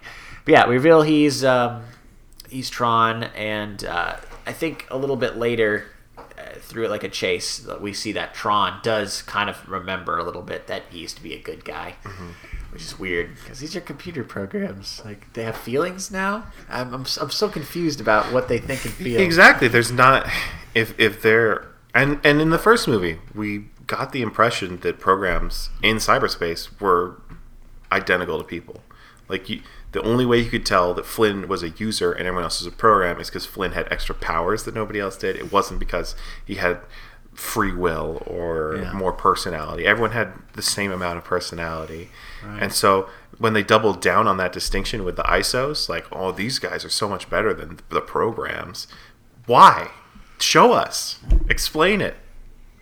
And they can't. Nah. They can't. They got to use all that 2 hours for hanging out. Yeah. God. Yeah, there's a, I guess somewhere around here, there's a chase in the sky. Yeah, that's where they shoot at each other with space. Well, there's like they break Cora out, and she's regrown her arm at this point. I think I said that already. Yeah. So she was good at driving, right? So she's flying the spaceship, and Sam is shooting the turret in the back, and that's when Tron remembers that he's Tron, and he flies right into Clue's ship, and they both blow up. And Tron goes crashing into the cyber sea, and it's at this moment as he's sinking down to the bottom, we see his red lights turn blue. Yeah. And you're thinking, watching this movie, that, oh, he's going to come back and help them in some way. Mm-hmm. But no, it's just the setup for the sequel, because falling in the sea will help him survive what comes next, the eventual explosion. Also, it's Disney, so they didn't even have the courage of letting anyone think Tron was dead for a second. So they like, as soon as the explosion happens, like, no, don't worry, Tron's alive. Clue's probably also alive, Everyone's alive. Don't worry about death in this or any Disney property. I want to talk about that again in just a minute about death. Okay. Let's talk about the portal when they get to the portal. Mm-hmm. They get to the portal, and they're gonna. Oh, we also forgot to say that Sarek betrayed Clue and gave the identity disc to Sam because they had it before, and now Sam has it. Sean, it's confusing you call him Sarek because that's the character he plays on Star Trek. I don't know what his name was. You said it earlier. It's Jarvis. Jarvis. Just say the bald guy. I had to think. I was like, is Sean talking about Sark? Oh shit! Yeah, that does make it confusing. Yeah, I love that Sarek like betrays Clue and then immediately like, death to the user. Best character. He's conflicted. He's a coward. I love him. Mm-hmm. He's great. I want a Jarvis action figure. Yeah. Okay. Well, Christmas is coming, so be careful when you say things like that. But yeah, they make it to the portal, and I don't remember if Jeff Bridges is hesitant to go through or if he is ready to go through, but then Clue shows up and destroys the bridge. Yeah, it's done in a way like this was Jeff Bridges' plan all along. Yeah. But it's like, why? Don't you want to go back? They never had a scene where he was like, oh, I've been here too long, I can't go back to the real world. They could have. Like I was saying earlier, theoretically, he's been here for what felt like hundreds of years, right? So they could have had him be like, I'm too weary to go back and try to live a life again. But instead, they just... I guess it's all internal. You have to read it on his face. And like, doesn't he want to be with his son? Yeah, he's a bad dad. He is a bad... That's the biggest thing. Like, yeah, be with your family. And he's like Neil Armstrong. He's just got to cope with tragedy by isolating himself. He's the Neil Armstrong of the science fiction Cyberspace. World. The Neil Armstrong of cyberspace. I like that. But yeah, Clue He was the first man. Clue shows up and he wants to go through the portal, and he takes Jeff Bridges' identity disc. It's so hard to remember calling it identity disc every time. I always want to call it something else. Only to find out that he's not carrying his actual identity disc anymore. He has Cora's identity disc. Yeah. And is that a problem? Is that something we should be worried about for Cora? I don't. Yeah, it doesn't. That's her whole identity, right? Is she okay? Will she know less? Will she know nothing? Will she be the full sexy baby? Oh my god! And this is bad news for Clue because the bridge has been destroyed at this point, and Sam and Cora on the other side of the bridge with the right identity disc with Jeff Bridges' identity disc. So Clue makes an epic jump, which he just about makes. Yeah, he's almost there. They have superhuman jumping ability. And as he's dangling on the edge, climbing up, they still have time for a whole conversation between Flynn and Sam. They're just like ignoring poor Clue at this point. And then with his magic, right before Sam and Cora transport, Jeff Bridges somehow merges Clue back into his body through magic. Which is not how any of this works as far as we've seen so far. This is a new concept to us. He uses magic to suck in Clue, and I guess the result is explosion. Explosions. And it's just the same time that Sam and Cora recreate the pose from the Tron poster where he's holding the disc up high and Cora's embracing him. So, one last reference for us. And they get sucked in, we see everything blow up, but you still see the sea is still there, so you know Tron's You know Tron's fine, even if everything else has been destroyed. And Sam makes it back in the arcade. And Alan shows up, Bruce Boxleitner, and he's like, "Hey, Alan, I'm interested in the company again, and I'm making you CEO." So that's nice. It's nice, Yeah. Bruce Boxleitner to get that moment. Good for him. Probably doesn't get that moment too much in movies anymore. He's got to complete the Morgan Freeman Dark Knight or Batman Begins story arc. Yeah. And we also find out that Cora made it through, and she's a person. She's just a person or something. She's even got human clothes instead of her Tron She's got space a cool clothes. leather jacket. Yeah. And they go on a motorcycle ride and experience the real world. Yeah, they see the sun. Trees. There's like a scene earlier. It's like, oh, how do you like describe the sun? And I'm like, the sun's an easy thing to describe, especially to these people that live in a world of blinding lights. Yeah, literally everything glowing. But no, he can't describe the sun. And I feel like this was the one stylistic part of the movie that was letting me down, is they didn't have that like beautiful shot of nature to like really sell you on how happy they are to be in the real world. They had like some fine sort of like almost stock footagey ones, and the movie ends on a shot of them on the motorcycle. It's like you can't even see really where they are. It's just their faces on the bike. It's the greatest love story. It's I guess They bonded over not dying together. over both liking Jeff Bridges. Yeah, and I guess not taking it too bad that he died. Yeah, he's pretty much dead for most of his life anyways. It's more of like he got to hang out with the Not ghost. for her life. Oh yeah, she's been there for like thousands of years. But now she gets to go on a motorcycle ride. That's true. She was like going real fast on vroom speedy vehicles. You know, it's funny because I don't even remember them having, and maybe I'm misremembering this, having moments where she's like, I would love to see the real world. I can't imagine doing this. I mean, there's the thing about the sun, and she likes books, but you can read books on the grid. I think... But it's Jeff Bridges' ultimate plan for the ISOs to invade the Earth and make it better somehow. So, and she believed in him, so she must have believed in his dream. Yeah. Oh, something I didn't touch on earlier, too, is I do kind of like that moment between Jeff Bridges and Clue where he says, like, you wanted to make the perfect system. The problem is, like, when I came up with that idea, I was, like, an imperfect person, so you will never be perfect. Mm-hmm. I kind of like that exchange. It's kind of cool. There's some good stuff in this movie. Yeah. It's just there's too much movie and not enough of ideas. It needs to be 20 minutes shorter. They need to throw in more stuff. We need a dog in it. I mean, Tron was made at a time when I think the average person didn't really know much about computers. Like, it was a new idea. We talked about it. Lisberger wanted to bring the world of computers to general audiences. Yeah. That was motivation. In 2010, that's not the case anymore. And you don't need to be like, cyberspace, it's pretty crazy, right? You have so much opportunity. The internet exists now. The only reason this plot works is because it's a computer that's alone in an arcade, somehow powering itself even though the electricity grid was turned off when he comes into the arcade. It could have done Wreck-It Ralph, man. I don't know. There's an infinite world of possibilities when you have something as bizarre as the original Tron and you're making a sequel to it 30 years later, 20 years later. So Tron was a hit, though, for the most part. Tron Legacy. I think I saw that it made like $400 million overall. That's over the whole world. It cost $170 million, so it cost a lot, but it made it back. It was an open number one. I'm not sure why they didn't make a sequel, because it seemed like they really wanted to. I guess it's pretty expensive, and maybe they just thought it wasn't worth the risk.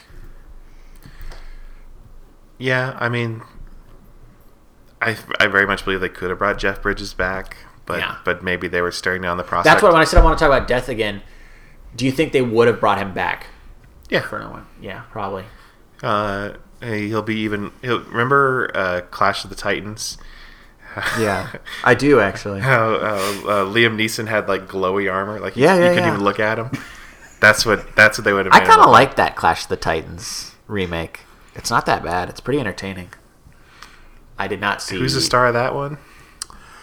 Ooh, is it? It's not Sam Worthington, is it? Well, it's him or Jai Courtney. I think it is Sam Worthington. One of the most forgettable actors in existence. Yeah, you're just forgetting about him right now. For some reason, I was getting it mixed up with Immortals, which I think stars Henry Cavill. Henry Cavill, but he's a hunka burn in love. He is definitely way hunkier than Sam Worthington. But here's the thing I want to ask you guys.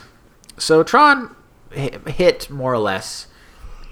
Why didn't any of us see it? Hadn't seen the first. But most people probably hadn't. Most people are dumb and will just go see whatever. I mean, isn't that the logic of doing a sequel anyway? That a lot of people be like, "Oh, 2, that must mean the first one was good, so therefore I should go see the second one." I remember us being vaguely interested in it. I think it just didn't quite get good enough reviews at the time for us to want to see it. I think then we had our blog, our website going in 2010.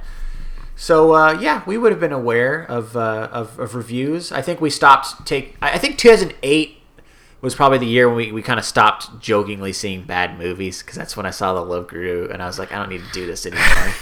And then from there on out, I just don't go to bad movies for fun because movies are expensive. So I think it probably was that, where I was like, maybe, but then like bad reviews, none of us had seen. Sean and I had probably seen part of the first Tron. Yeah, I think that was it. Just lack of interest. Yeah. Did this come out like the same time as True Grit?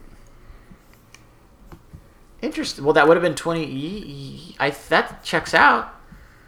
I don't know if I definitely saw True Grit. I think fairly close to Christmas time too. I don't know. I was trying to remember if I saw it in December or January. Yeah. You know how it is sometimes with those kind of movies, Oscar movies. This was kind of in the midst of a Jeff Bridges renaissance, I feel like. Because Crazy Heart was the year before when he won an Oscar. Yeah. So you're right. This is the Jeff Bridges. And how far are we from R.I.P.D. at this point? Pretty close. Like a year, maybe 2 years. Tron opened December 17th, and it opened up against The Fighter, which I saw. Did we all see that in theaters together? I saw it in theaters at least. Yeah. And How Do You Know? And Yogi Bear. So, we would have been in Oscar mode at this point. I'm just scrolling ahead. Yeah, True Grit opened the next week. That's funny. So this was the Star Wars of 2010. Yeah, and then Gulliver's Travels on Christmas. It's crazy looking at this month as a whole. That's really the only... Okay, I misspoke. Dawn Treader came out earlier that month. Is that also a Disney movie? Do they make those? I think it's Fox. It says Fox 2000 Pictures, which I don't think exists anymore, / Walden Media. When did Fox 2000 Studios... Well, the point is it's Disney now. It is Disney now. It's all Disney now. Which was followed by 20%. Yeah.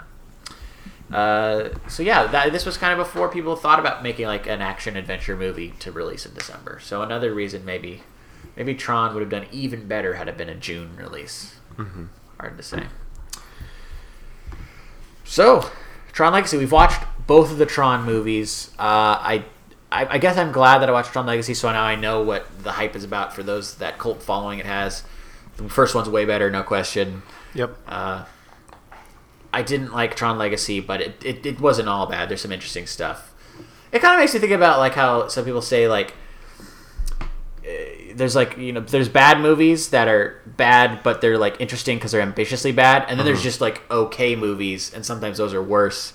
And I kind of feel like this is in the latter category. Where like it's okay, but in a way, that's I think what hurts it is it doesn't try to be ambitious. It doesn't try to take too many risks aside from the face thing. So I think I wish it did. There's that the lack of ambition, and also for me, it just how much do we actually talk about the main character of this movie? We've been talking about this for like nearly 2 hours. We've said basically nothing about Sam. We said he was a rebel. He's like a teenage Batman, but that's all gone after the first 10, 15 minutes. He's so boring and forgettable. Yeah, they could have made him fun. Like Chris Pratt fun. They're banking on him being a Flynn. Like they're like, well, he's the son, so therefore the audience is gonna like him. But if you took that away, if he was a Dillinger, he would still be this rich asshole. Yeah. Plays by nobody's rules but his own, doesn't care about anyone but himself, but actually has a heart of gold immediately whenever he's tested. Yeah. It is interesting to think about Jeff Bridges' Flynn character as our lead in the original film, because he didn't seem that impressive when I watched it then. Then by comparison, it's like, yeah, he's having kind of fun. He's kind of a smart ass. Mm-hmm. Like he was a character. Mm-hmm. And Sam is just a haircut. That's what he is. And that's what Garrett Hedlund may always be. A haircut. So we're going to put it on his acting. We're not going to put it on the writing. Okay, yeah, it's on the writing. But still, he's not helping it. He's not helping. Yeah. He's not helping it. They should have just made Jeff Bridges also the son. See, now you're speaking my language. De-age him even more to be like 23 years old. Weird teenage Jeff Bridges. We have to stare at it constantly. There's no avoiding it. And make Cora female Jeff Bridges. That'd be so great. Just a world of Jeff Bridges. I've always wanted to do a movie. I've always had this idea for a movie where like there's a guy who's like annoyed by someone, and then he wakes up the next day and everyone in the world is that guy now. I'm gonna pitch that to Eddie Murphy. He'd like that.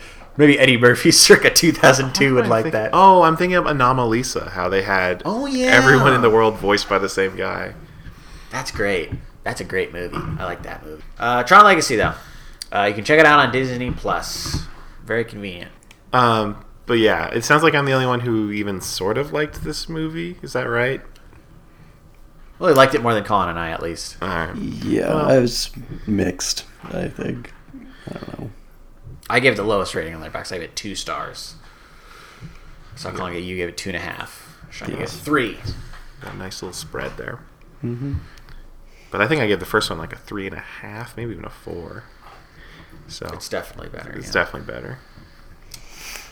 All right, let's do our next pick. No John's goofs. Oh, shit. Yeah, there's plenty of goofs. They made way more mistakes in this movie than the last one. Are we to believe? Are we to... I did do a search for Are We to Believe and didn't see it. So in Flynn's Arcade, we see a Mortal Kombat machine. There's one. I'll give you a couple goofs. Okay, so the goof is that Flynn's Arcade was shut down in the mid-'80s and Mortal Kombat didn't come out to the 90s. But we don't know that it shut down, so I disagree with Yeah, this. anyone could have been running it. I gotta do the file. Did I find this interesting? Nope. Nope. Wasn't there also a goof in It Chapter 2 that there was a Mortal Kombat arcade machine? That one is a way bigger goof. Yeah. That's a real goof. This is a fake goof. You're right. I don't know if I understand the difference, but I appreciate the consistency of 2 movies that we have done on this podcast that has, like 10 episodes. I've had a Mortal Kombat arcade machine goof. Some people get so dirty with some of these. Incorrectly regarded as goofs. You guys want me to read that part? Is it good? I don't know. Okay. This is a weird start to a sentence. Okay, so this is IMDb's incorrectly regarded as goofs. Ducati Sports Classic Sport 1000 headlight cannot be turned off. Sam turned it off when he was being chased by the police motorcycle, which is not possible if the first sentence is true. But Sam had to do some work on the bike after it. It sat there for 20 years, so it is not inconceivable that he had made that modification while he was restoring the bike to running condition. That is incorrectly regarded as a goof. I don't even know what the fuck they're talking about. So his motorcycle, when it's running, the light is always on? That's what they're saying? Yeah. That's a bad design of a motorcycle. Well, it's incorrectly regarded as a goof. Or is that how motorcycles work? Do all motorcycles always have their lights on all the time? No. But are you sure? You must be able to turn them on. I don't see blinding lights on a motorcycle in the daytime. Well, maybe their lights are so lame because I don't think so. I think... yeah. motorcyclists like to live dangerously. I'll do a couple more since these are turning out to be pretty boring. Let's see. The opening scene of the movie takes place in 1989. Kevin gives young Sam 2 action figures, and the figures have white LEDs in them. White LEDs were not invented until 1995, and due to their very high cost per unit, did not see wide mainstream use until nearly a decade later. This is true. I've heard this when it comes to Christmas lights. This is interesting. I'm going to give this an interesting. Mm-hmm. Well done. And that lines up with them wearing white suits instead of blue suits. The technology moved on. The technology made it, finally. God, that guy killed it. Yeah. That guy or girl. And I'll just do one more. I don't even know if... I'm not reading these before. We're choosing not to go out on top with John's Goofs this week. Okay, let's go on top. LEDs. That is actually really interesting. I did not know LEDs was a more recent innovation. Just the white ones, White ones. specifically. Very But- cool. But I mean, yeah, sure. Yeah, and I did mark this as interesting. Congratulations to that person. I wish it had who did this. I should share this on Facebook. You have an option to. Yeah.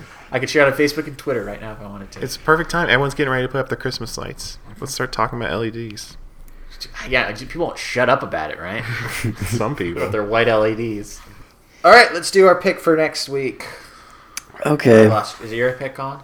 So, I really did want to try and pick a Christmas movie since we're getting into that time of the year, but I just couldn't find anything that really interested me or didn't seem like it would probably end up being a really shitty movie.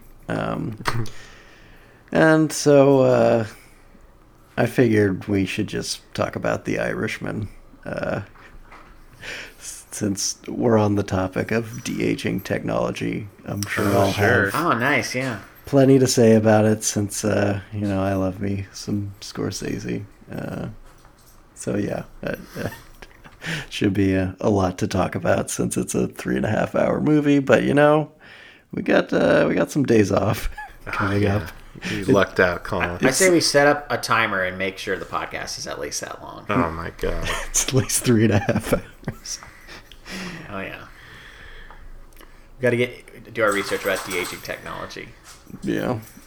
It does seem like a good Thanksgiving movie because, I feel like Thanksgiving Day you always have like a pretty big chunk of time where you're just doing nothing, either before the meal or after. At least that's the way it always is for me. Yeah, totally. You're tired. You're full of turkey. You don't want to do anything but sit on the couch. So you might as well sit on the couch and watch a ridiculously long movie. Do you think you could make it all the way through The Irishman without looking at your phone? Is that the test? Do you want to, John? Are we gonna do that? Are we gonna sit down and watch The Irishman and turn off our phones? Are we gonna turn our phones off and watch The Irishman? I mean, you wouldn't look at your phone if you're watching The Irishman in a theater, right? So you maybe give it the respect it deserves. Okay. But does playing with the dogs count as looking at your phone during the movie? I mean, would you bring a dog to play with it at the theater? No. Then, yeah, you can't play with the dog. It you can sit can't. on your lap because you don't have any control about that. Okay. I'm glad we set up a little challenge for ourselves while watching. I can't wait to tell you guys next week how I failed this challenge. Yeah. I'm more interested in when you failed the challenge, how long it took. Yeah, that'll be fun. And if you guys are thinking about Christmas movies for our December schedule, I have the closest pick to Christmas before Star Wars. I'm going to pick a Christmas movie. I'm locked into that. Oh, yeah. We must be at the point where these are our last picks before we go into holiday mode. We go into holiday mode, right? So Sean, don't feel pressured to pick a Christmas movie because I'm definitely going to pick one. But yeah. Just so people know, there'll be at least one holiday episode. There'll be a Star Wars episode, and we're getting an Irishman episode. And Sean. So really, I'm the only one with a question mark. Like, what holiday movie you'll pick is a question mark, and then I've got my pick, which is wide open. Yeah. And then basically we have podcast topics locked in for 2 months. Basically. Yeah, we're going to be talking about a lot of end of year stuff. A lot of stuff not necessarily related to movies, but we'll get there when we get there. This has been The Pick. You can check us out on iTunes by searching Mildly Pleased or go to our website, Mildly Pleased, and you can find other episodes of The Pick. And we'll see you next time when we're talking about The Irishman. End of line, man.